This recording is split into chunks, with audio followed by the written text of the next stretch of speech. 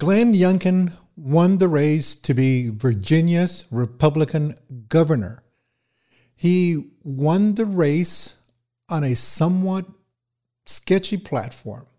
It was extremely light on actual policy positions that one would expect from all politicians running for an office such as the governor.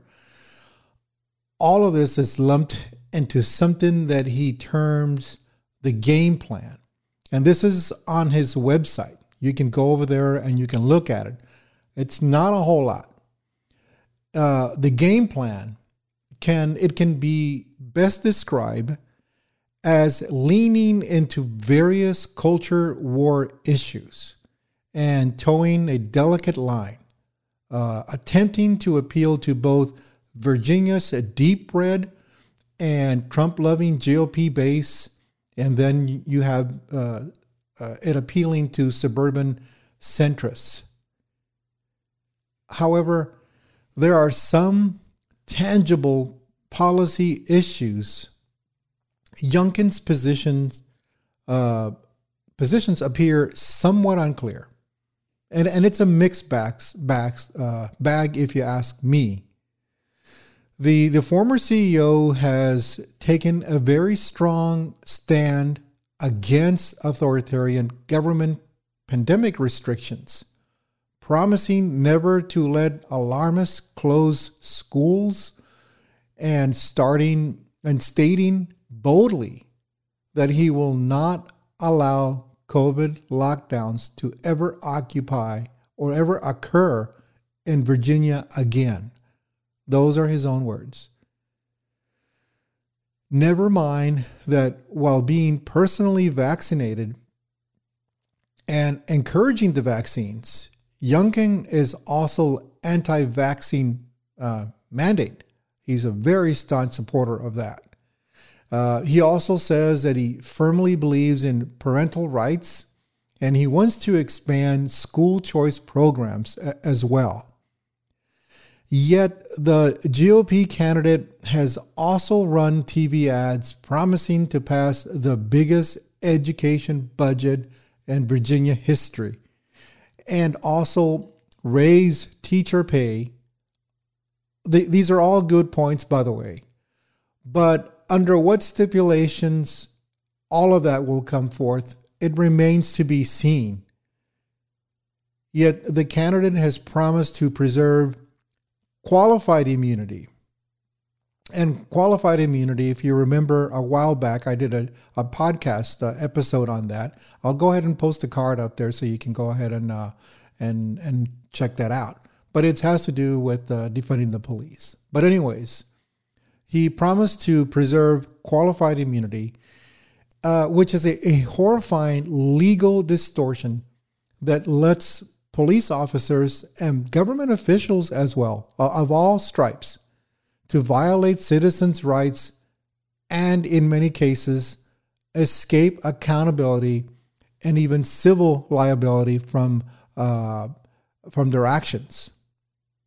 And like I said, you can see my previous episode somewhat that leans on that topic, and you can see the link on top.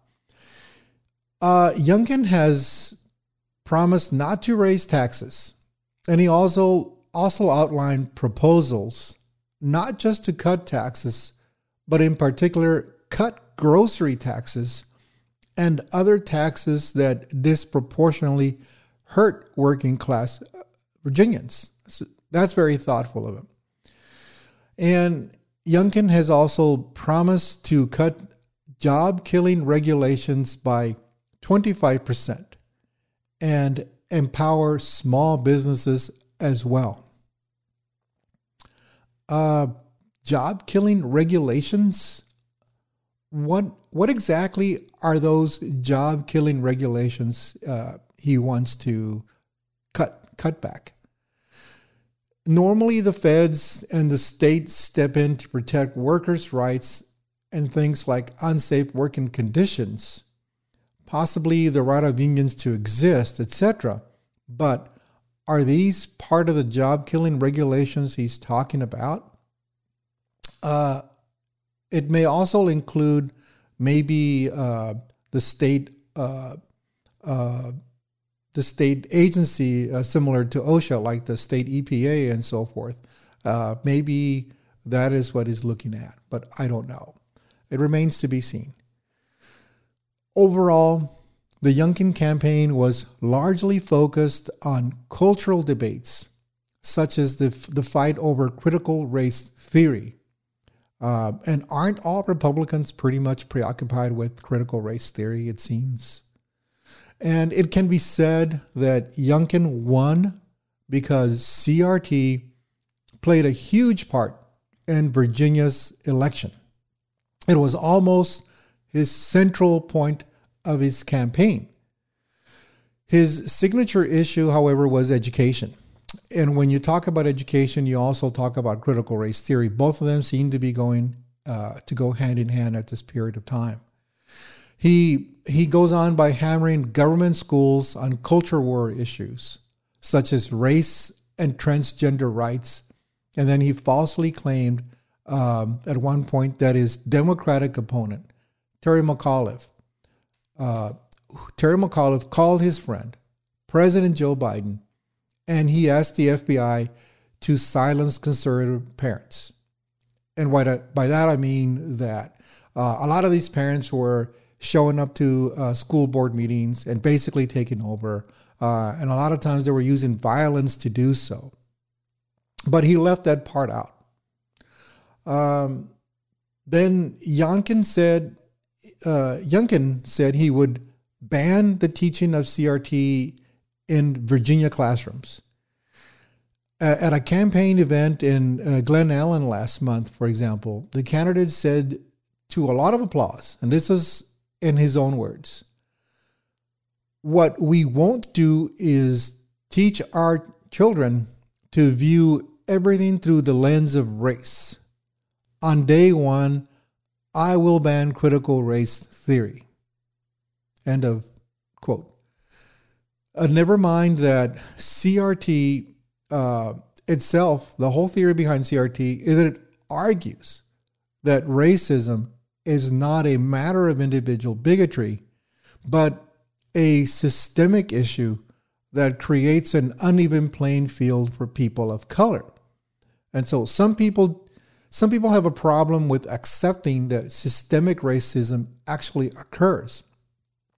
And others know that systemic racism has become a part of our culture for many, many, many years, especially minorities.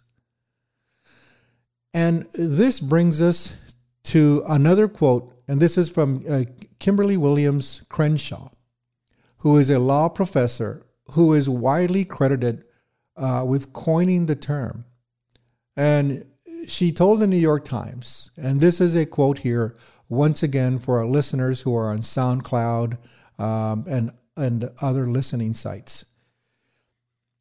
"It is a way of seeing, attending to, accounting for, tracing, and analyzing the ways that race is produced, the ways that racial inequality is facilitated, and the ways that our history has created these inequalities that now can be almost effortlessly reproduced unless we attend to the existence of these inequalities."